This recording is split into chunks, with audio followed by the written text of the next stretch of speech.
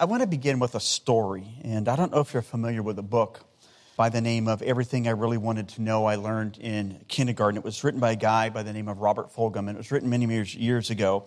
And basically it's a compilation of real-life stories, tidbits, essays about real life, about the way that real life operates. And after he wrote that first book, he wrote a second book, and the name of the second book was, and I don't know why this name, but the name of the second book was, It Was on Fire When I Lay It Down. Well, in this book, a more recent book, he tells the personal story of a man by the name of Alexander Papaderos. Now, Alexander Papaderos grew up in a tiny Greek village on the island of Crete, and he eventually became Dr. Alexander Papaderos, and he was a famous Greek philosopher and a Greek historian. Well, Dr. Fulghum invited him because of his philosophy, because of his understanding of the Greek culture, invited him to come and to speak. And another reason why he invited him to speak is because this man, when he was young, when he was on the island of Crete, when the Germans came in and invaded, they basically wiped out everyone. And he survived. And because of how he survived and because of his story, he was invited to come and to speak by Dr. Robert Fulghum. So he spent 2 weeks speaking to all of the people. And at the end of his last lecture, he simply asked all of the people a question. He says, "Are there any questions?" Nobody really responds. And then Dr. Robert Fulghum asked him kind of offhandedly, "What's the meaning of life?" And everyone was getting ready to leave. Some laughed, some were ready to dismiss themselves. And this is what Dr. Albert Papaderos said, "I can answer that." And he looked right at the guy who asked the question. And it was kind of silent and quiet for a minute. And this is what he said. He took from his pocket a small mirror about the size of a quarter. And he said when he's growing up in the war, he found this broken glass on the ground, and basically it was from a motorcycle crash, and he could find just a small part. And what he did was he picked up the biggest part, and he began to smooth out the edges and make it round and make it smooth so we could tuck it in his pocket. And what he did was he would use it to play a little game, and he played with it as a toy, and it became fascinating for him to do something that was really kind of interesting. What he would do is he would take that little quarter-sized piece of mirror, and he would begin to find the light and reflect it into dark spaces, into very, very dark crevices and dark corners and dark holes. He was trying to get the light, if you will, into these small little places. And he would do this any time that he had an opportunity to do so. And this is what he said. This is what he told the people. He said, "I kept that little mirror, and as I went about my growing up, I would take it out in idle moments and continue the challenge of the game. As I became a man, I grew to understand that this was not just a child's game, but a metaphor for what I might do in my life. With what I have, I can reflect light into the dark places of this world, into the black places of the hearts of men, and change some things in some people." Isn't that interesting? Here is a man who survived the invasion of Germany and recognizes that there were dark places deep inside the human heart of individuals. And what he felt his responsibility now was to do was to use his God-given talents and abilities so that he can reflect light into the dark places of the human heart. Doesn't that sound a little bit like what you and I are called to do? Didn't Jesus say in Matthew chapter 5, verse 16, in the same way, "Let your light shine before men so that they may see your good deeds and glorify your Father who is in heaven"? Didn't Paul write in 2 Corinthians chapter 4 that the light of the glory of the gospel is Christ and being allowed to shine in our heart so that we can be an example? In Ephesians chapter 5, didn't he say, "You are now children of light, reflect the light that is inside of you so that you might draw people to the ultimate light"? Jesus is the ultimate light. Don't we see that as our responsibility as we go into the dark places of this world? Maybe our families, maybe our schools, where there's this darkness that people don't really know and understand necessarily who Jesus is, and we have this great privilege of bringing the light. Do we reflect the light of Jesus Christ no matter where we went? This morning, in our text from the book of Colossians in this series, Look Up. What I want to do is I want to take us back to the book of Colossians and Colossians chapter 2, verses 1 through 5. And in this is, I think what we have in this text is that Paul gives a personal testimony of his life, a personal testimony of how he lives his life and how he sees his role, not only as a minister, not only as a servant of Christ, but as a part of the body of Christ. And the role and the responsibility that he sees and challenges us with is this.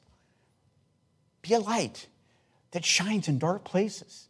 Be a light that comes alongside of fellow believers in the body of Christ and allow the Spirit of Christ, with the Word of God, to build us up and be a family as God has called us to be. Listen, it's a dark world out there. And what we need is we need to come alongside each other and to help.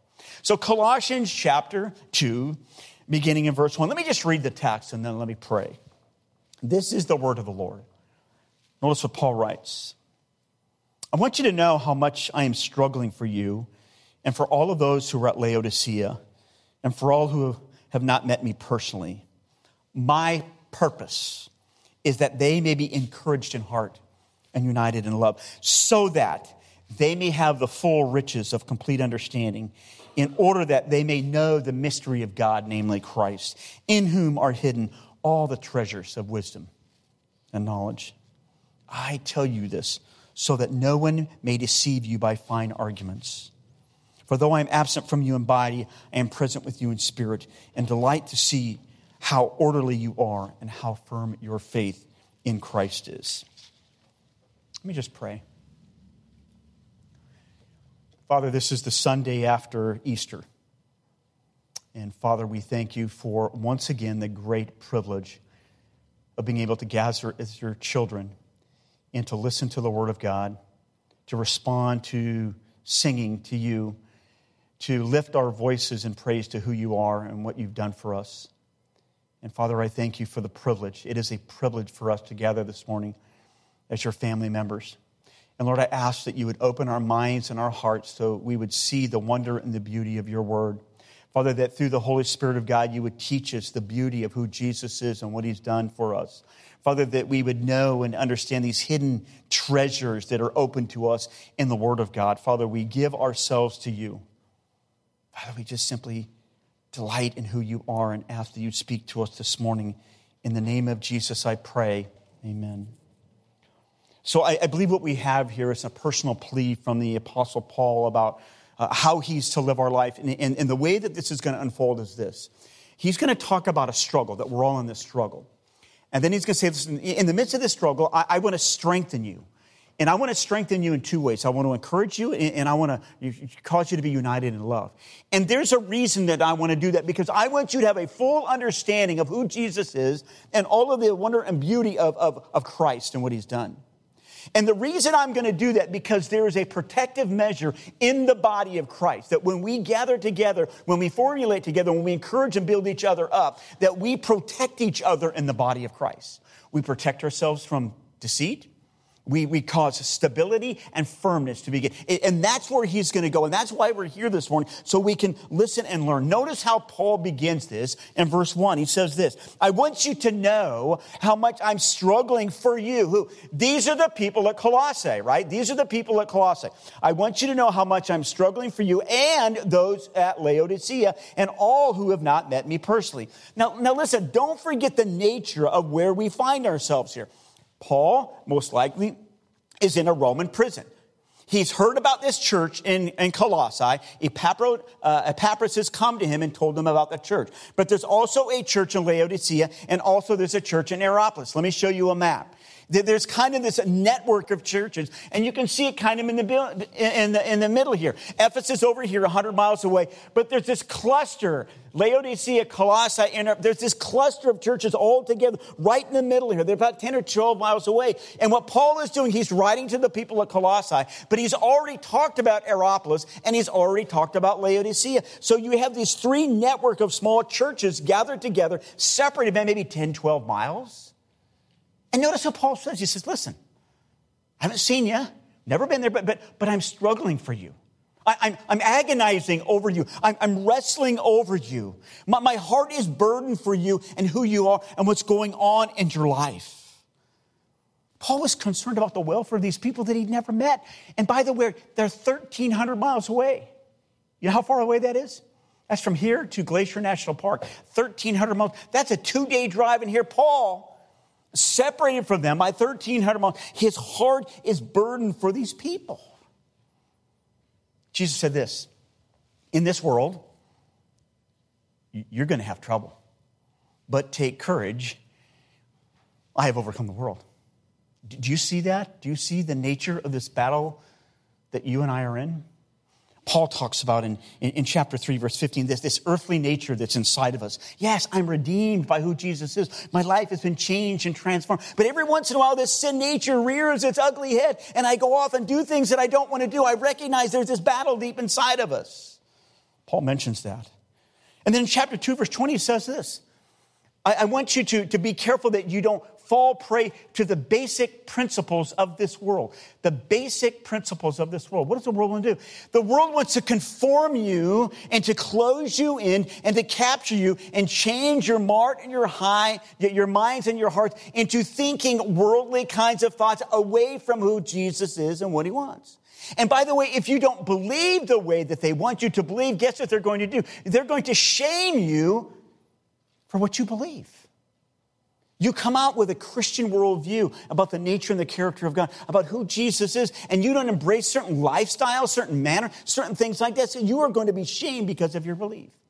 And that's the tendency that we have. And by the way, do you realize that when you got up this morning, even before your feet hit the floor, you were in a spiritual battle? There is a demonic being. The thief comes to kill, to rob, and destroy. And he doesn't take a day off. So we have this earthly nature inside of us. We have these principles going on all around us, and we have this being who wants to get us off this track and destroy our very lives. And Paul says, listen, in the midst of all that, I want to be a source of help. In the midst of all the things that are going on, I want to be a source of, what I want to do is I want to come alongside of you, and I want to be able to encourage you and build you up in the faith. Paul has already written about Epaphras, the one who brought them the information, the one who brought him the information about Colossae. And notice how he describes him in Colossians chapter 4. Notice the role that Epaphras had in the life of Paul, in the life of the early church. He writes this, he says, he is always, Epaphras, what? He's always wrestling in prayer for you, that you may be able to stand firm in the will of God, mature and fully assured. Part of the wrestling for Paul, part of the wrestling for Epaphras was this. This idea is I'm going to wrestle for you, but what I'm going to do is I'm going to pray for you. I'm going to ask that God would intervene for you. I'm going to go before the throne of grace, and I want to encourage you. I want to help you because I'm going to pray for you. Let me ask you this. Is that important part of your life? As you see people around, as you see people that come into your life, is there a part of your life where you want to write their name down and say, listen, I'm going to commit to praying for you throughout the remainder of this week? They're 1,300 miles away from the city of Colossae. And Paul says, listen, I'm struggling for you. I'm wrestling for you over prayer. And what I want to do is I want to help you. Let me ask you this. How much do you struggle for the lives of other people? How much do you struggle for that? See, I think if we're careful, we begin to reduce our lives to only about ourselves and what we don't have, and we close ourselves off to people all around us. You know, in the book of Jude has a really interesting verse. Right at the end, it says, some we snatch out of fire. In other words, some people are going in an opposite direction of where they should be going, and it says we snatch them out of the fire. In other words, they're going in such a dangerous place that we, as followers of Jesus, have the privilege to snatch them back and bring them back into the fold in the body of Christ. Are we burdened? Do we struggle for people like that? Yes, and we should be. Our hearts should be given to those in the family of God who are struggling in an incredible way. So what Paul says is, listen, what I want you to do is, are you struggling on behalf of people in the family of God? And notice what else he does. Not only do I want to struggle with you, I want to be empathetic to you, I want to strengthen you. I want to strengthen you. When you leave here every Sunday morning, I hope that you're encouraged. I hope that you're built up. I hope that the Word of God is prominent. I hope that God speaks to you. Because when you leave, and you get in your car and you leave, life is difficult and life is a battle. And what we need to do is we need to be strengthening each other. Notice how Paul writes he wants to strengthen him. Look again at verse 2. He says, my purpose. What is my goal? What am I to do as a minister? How am I to serve? My purpose is that they may be encouraged in heart and united in love. Well, Paul says, listen, I have a goal in my life. There's something that I want to do. I want to be available to the body of Christ. I want to look at people. I want to struggle with them. I want to strengthen them. And I want to do it in two ways, two practical ways. Two ways that you can leave here today and be an encouragement in the body of Christ. Number one, encourage people. Notice what he says. My purpose is that they may be encouraged in heart. Encouraged in their hearts. In their heart, in their mind, in their soul. When life is really, really difficult and they've lost the job, and the relationship is stinky, and all of them, the kids are having a bad day, and your friends are doing this. In the midst of all of that, what Paul says, listen, I want to come alongside of you. That's what the word means. The Greek word means to parakaleo, means to come alongside of you, and I want to speak truth into your life. I want to encourage you. I want to build you up in the faith. That's what he's talking about right here. There's a commentator by the name of William Barclay, and what he does is he gives a secular usage of this word, encourage, and it's really interesting the way that he writes about it, and I think it provides insight into the meaning of the word and how we are to respond. This is what he writes. It's not on the screen, but I'm just going to give it to you. There was a Greek regiment who had lost heart and was utterly dejected. The general sent a leader to talk to it in such a purpose that their courage would be reborn and a body of dispirited men become fit. That's why he sent it. Fit again in the battle to perform some type of heroic action. That is what parakaleo, encourage, means here. It is Paul's prayer that the church may be filled up with that kind of courage which can cope with any situation. As he's saying, the word means to come along and to encourage them. What happens is you see a person who's struggling, you see the need in their life, and rather than closing your heart to a brother or sister in Christ, you respond in a way that says, I want to encourage them. I want to encourage them. I want to build them up. I don't want to close my heart off to them. Colossians chapter 4, verse 8. Notice how Paul responded to the needs of the people. Remember, they're separated by 1,300 miles. And most likely the people of Colossae, they don't have text messages, they don't have phones. They're probably beginning to wonder, what happened to this? Is this guy ever going to come back? And notice what Paul writes at the end. He says, I'm sending him, Tychicus, to you. In other words, I'm going to send him to you for the express purpose that you may know about our circumstances and that he may be what? He may encourage your hearts. We don't know why Epaphras is not going back. What we know is he's going to send Tychicus back, and I'm going to send him back because I want you to know exactly what's going on, and I want you to be encouraged in your hearts how we are doing. Do you realize that you have the power to encourage people and build up people in a powerful way? A powerful way. So it's the Masters weekend. This is in honor of my friend Mike Kilpatrick. So it's the Masters weekend. Jordan Spieth is out there. He's golfing. He won, I think, last week. He's golfing again. And he said something really interesting in one of his interviews. He's talking about focus. And he said these, Bill Belichick said 3 words. And the 3 words were this: eliminate the noise. Eliminate the noise.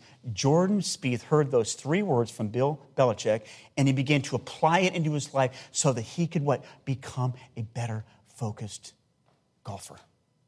Isn't that interesting? Now, we might not know and understand that because we don't golf, but he gravitated to those 3 words as a way to apply to his life so he could focus and be a much better golfer. There's a quote, Leo Buscaglia, I think that's how you say his name. And this is what he said, and I think it's appropriate to where we find ourselves. He says, too often we underestimate the power of a touch, a smile, a kind word, a listening ear, an honest compliment, or the smallest act of caring, all of which have the potential to turn a life around. Do you believe that? Do you really believe that? Then why don't we speak kind words. Why don't we write more? Let me ask you something. You don't have to raise your hand. How many of you collect notes? Anybody? Am I the only one that collects a positive note when you get it, you put it in a file? Man, I do. I've got notes from my kids. I've got them stored away. There are times I take out those notes and I read them. Why? Because they encourage me and they build me up. There's an 18-year-old girl by the name of Paige Hunter, and she was recently commended in the United Kingdom. And this is what she did. She lived in the area near Wearmouth Bridge in Northumbria. And basically this bridge is a place where people would come and they would jump off the bridge. They'd kill themselves. And what she did was she began to write notes. And she began to write notes and post them on the bridge. 40 notes that she would post on the bridge. Don't give up. Hang in there. Someone cares about you. And she was commended because they believed that at this particular point in time, she has saved 6 lives because of what she's done by posting a note of encouragement on the rail of this bridge so that people would read that note and they would not give up. We have incredible potential, each one of us. And that potential is to build up and encourage and help one another. And that's what Paul is doing. Paul is saying, I want to struggle with you. I want to give you strength. And one of the ways that I can do that is to encourage you along the path. Hebrews chapter 10, verse 25 says this. It's a beautiful verse. And this is what our prayer for us this morning is this. Let us not give up meeting together, as is the habit of some. That's an interesting statement, isn't it? It's really easy to get out of the habit of going to church, punching a ticket, showing up. That's not the family of God. The family of God, we need each other. I need you. You need me. We need each other. We need to be encouraged together. And we need to be together so we can build up and encourage one another. Notice what it says, as is the habit of some, let us encourage one another, and all the more as you see the day approaching. We need to do that daily. We need to build up and encourage each other, a family of God, because life is stinky and life is difficult. And we struggle. Especially now, right? So Paul says, listen, I'm entering into the struggle. I want to strengthen you. I'm going to encourage you. But notice else. Someone should be united in love. They will know we are Christians by our giving. They will know we are Christians by our love. That's what he writes. He says, I want you to be knit together in love. The verse says, my purpose is that they may be encouraged in heart and united in love. The thought behind the word united is this, that we're linked arms. We are linked arm in arm together. We are reporting for duty, linked arm together, because we need each other in the body of Christ, in the family of God. Maybe a picture will help give you an idea of what unity means. So we lived in Colorado. My in-laws lived in Colorado for many, many years. These are aspen trees. And what I learned about aspen trees in Colorado is this. When they look at aspen trees, one aspen tree is not so much by itself. It's actually part of a larger organism. And a stand or a group of aspen trees is considered singular, a singular organism, with the main life force being underground in its extensive root system. So you can see all of these trees growing up. But underneath the ground, they are locked together, they are unified together so that they can withstand the rugged winds. They can withstand all of the life elements. They are locked together underneath so that they can withstand and help each other. That's an aspen tree. And there's a lot of trees like that.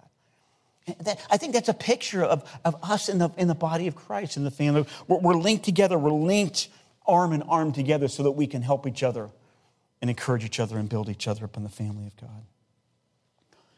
Almost every book in the Bible tells us to love one another. Not tear down, but to love one another. Romans chapter 12, verse 10. That's what Paul wrote. He says this, be devoted to one another in brotherly love. By the way, go back and read all of the one another's in the Bible. There's a lot of one another's in the Bible. Gene Getz built a church, built an organizational structure of churches based upon the principles of the one another's. That's how they started their church, based upon the one another's, about how we're going to love, care, build up, admonish, pray for one another. And Paul says this, be devoted to one another in brotherly love, honor one another above yourselves. Man, do you love God's people? Or do you just tolerate them? You know what? We're stinky at times, aren't we? Sheep. Man, my life sometimes doesn't measure up, and I make mistakes, and I get cross, and I get out of whack. But I need someone to come alongside of me, and I need someone to encourage me. And you want to say, listen, Clint, you're a little bit off track here. What are you doing? You get back on track. It's okay to admonish each other in the family of God, because we love each other and we care for each other and we want what's absolutely best. And if I'm going off and deviating in a place that's not right, I want someone to come alongside of me and say, hey, how you doing? Can you get back on track here? We need that kind of love in the family of God. So Paul's saying, listen, I'm struggling with you. I'm wrestling with you. I want to strengthen you by encouraging you. I want us to be united in love. Why? Why does all of that happen? Why does Paul lay all of that out? Look at what he does in verses 2 and 3. Notice how he unleashes this. Verse 2 says, so that, there's a purpose. We call that a purpose clause. So that they may have the full riches of complete understanding, in order that they may know the mystery of God, namely Christ, in whom are hidden all the treasures of wisdom and knowledge. Okay, now, I get it. I'm like you. Sometimes I read Paul's stuff and I'm going, okay, brother, you need to break it down a little bit. You need to help me out here. You know, Peter even says, sometimes Paul writes in such a way that I don't really understand what he's talking about. What is Paul saying here? He's saying, listen, the full riches of understanding, the unveiling of the Messiah, the mystery, Christ, God incarnate. The idea of who he is, the treasures of wisdom and knowledge are simply found in the unique person of Jesus Christ. And what he's doing, he's pointing us to what God desires to do in our lives, that God desires to transform us and change us on the inside.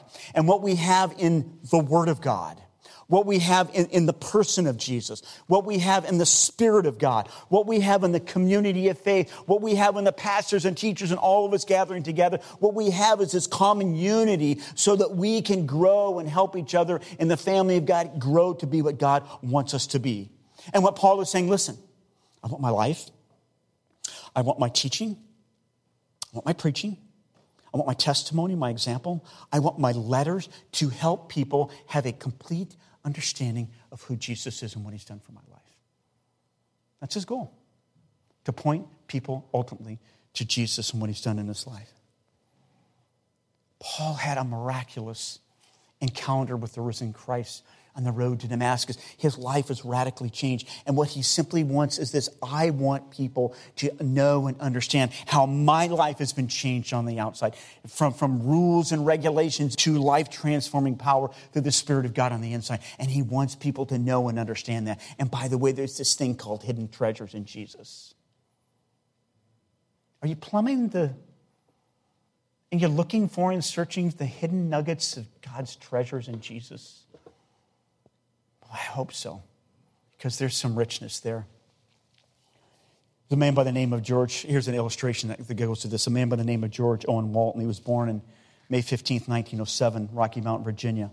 He was an estate appraiser. And what he did is, an estate appraiser, he had first dibs on rare coins, guns, jewelry, things like that, stamps, books. And so what he did was he built up quite a collection.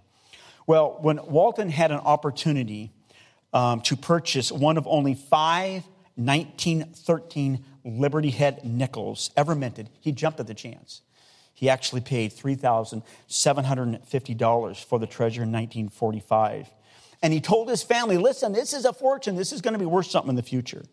But after Walton was killed in a car crash in 1962, somebody in the family had it appraised. And the appraisers came together and they said, you know what? That thing's not really worth a plum nickel. Wasn't worth anything. Well, eventually, Walton's nephew Ryan Givens, inherited the nickel. And even though it had been dismissed as a counterfeit, something told him he was not right. So in 2003, he found out that the other 4 1913 Liberty Head nickels were on display, and they were offering $1 million to find the fifth one. $1 million to find the fifth one. He finds out about this, and he submits the nickel. And all of these experts gathered together, 6 of them, and they began to look at it and examine it. And they found out, guess what? It was the fifth nickel. It was the fifth nickel. Eventually, Givens sold the nickel for $3.1 million, 100 years after it was originally minted. Imagine that. A nickel hiding in some guy's basement somewhere, covered in dust. This hidden treasure that nobody thought was worth anything, all of a sudden is worth $3 million.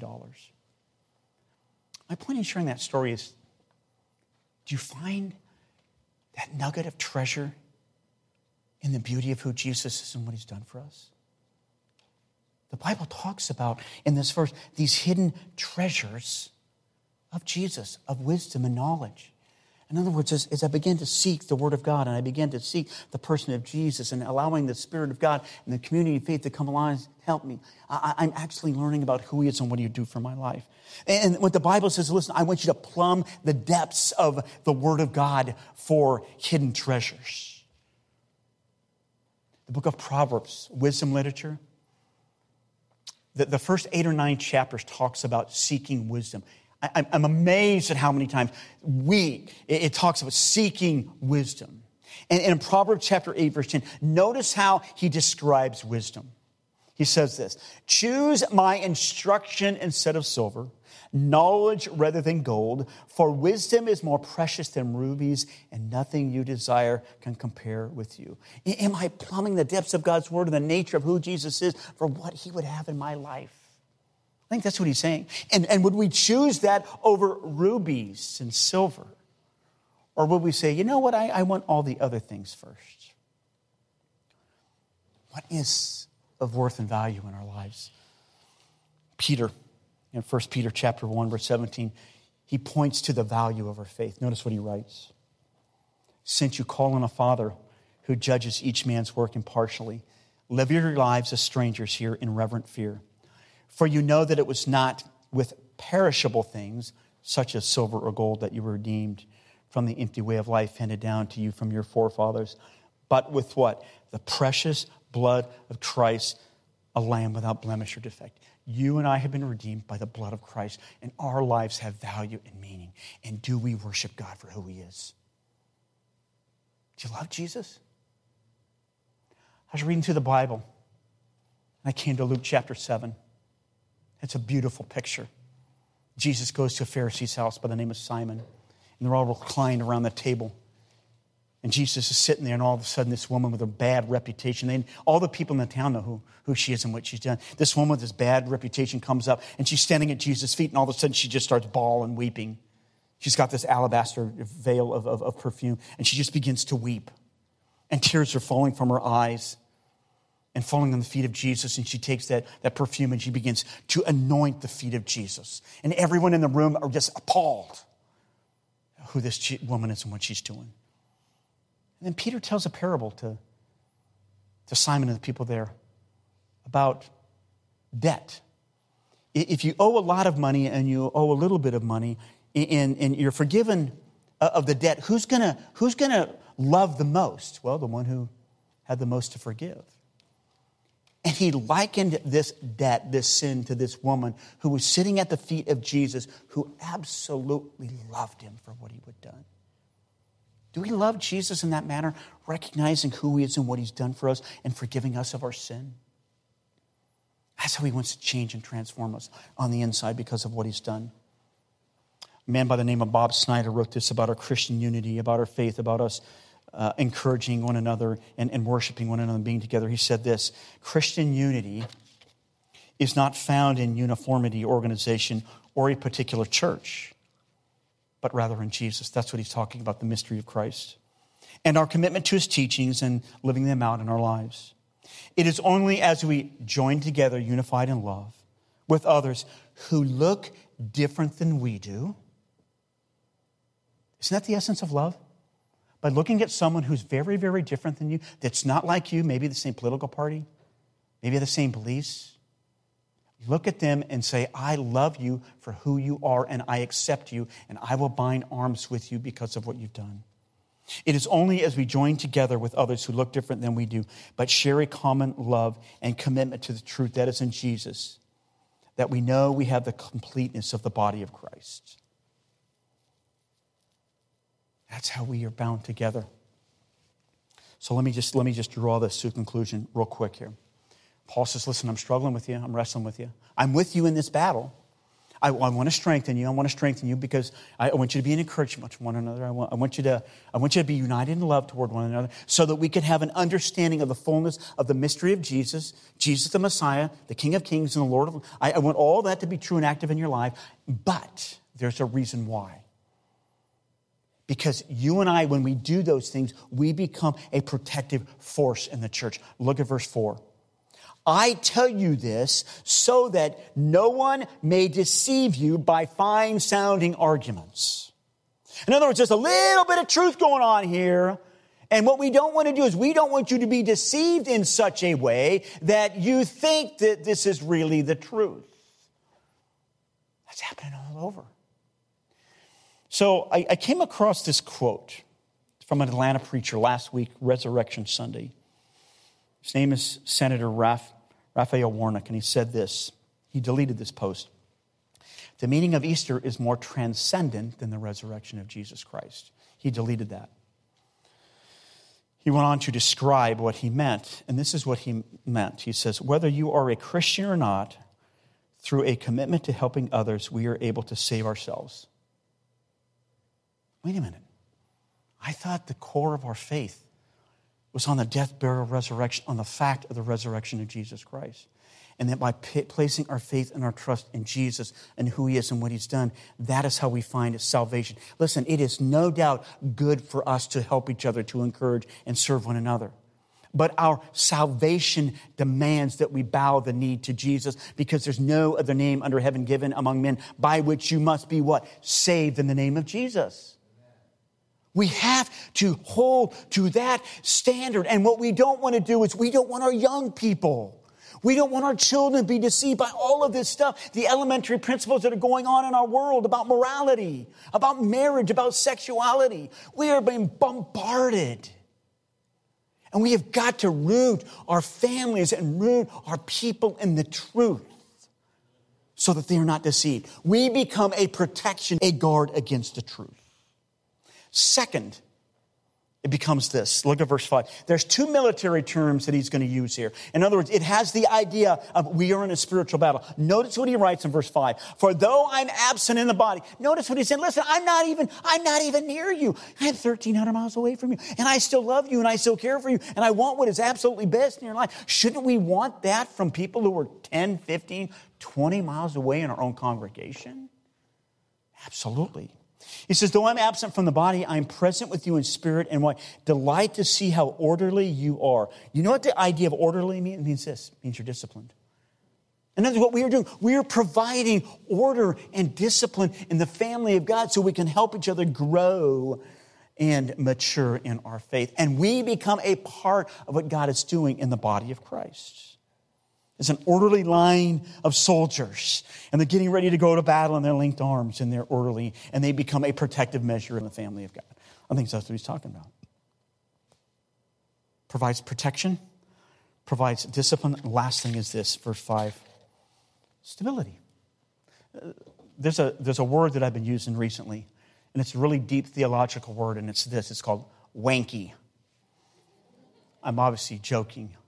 Things get a little wanky. Sometimes I get off kilter. Sometimes I get a little wanky in life. I'm trying to figure out a motorcycle. I'm going to say, listen, I'm not mechanical. I'm just not. So I'm trying to fix a carburetor, and I'm like 3 days into it.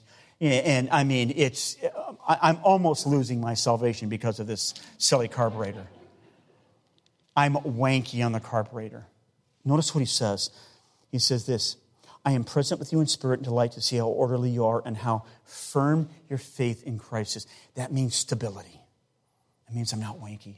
It means I want to be stable in life. And you and I have the privilege of when I get off track, and when you get off track, and when we all get off track and we get a little wanky, we have the privilege to come along and say, can I help you? What do you need?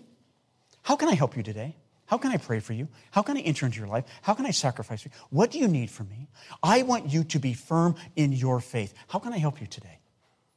That's what he's talking about. It's a military term, this idea of stability and solid in our faith. When we get a little bit off kilter at times. And listen, I'm joking about the carburetor. I am. But it's a challenge. Those things come into our life. And it's a challenge in our life that will sometimes get us off center. So, Paul says, listen, I'm entering into life. I'm struggling with you. I want to strengthen you. I want to strengthen you by encouraging one another.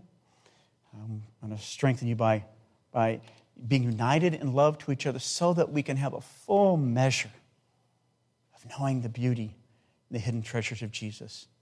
So that collectively, as a family of God, we protect from deception. We have this orderly life around us and we're firm in faith. Isn't that beauty? Isn't that awesome? Man, I love God's word. And I love for us to gather together and to be able to speak because we need to do that. It is tough out there right now. Life is changing radically.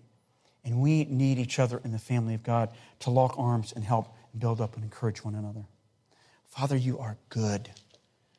Father, I thank you for the way that you transformed this man by the name of Apostle Paul. I thank you for the wonderful teaching that we have, the incredible, great privilege we have of locking arms with each other. And Father, I do pray that we would be a place of encouragement, that we would be a place united in love. Father, we would be accepting and embracing those who are different from us, and that we would radically serve the way that Jesus served. Father, I thank you for who you are and what you've done for us. And Father, I pray your special blessing upon us this morning that we might live for you in the midst of the challenges and the darkness. And I ask these things in Jesus' name. Amen.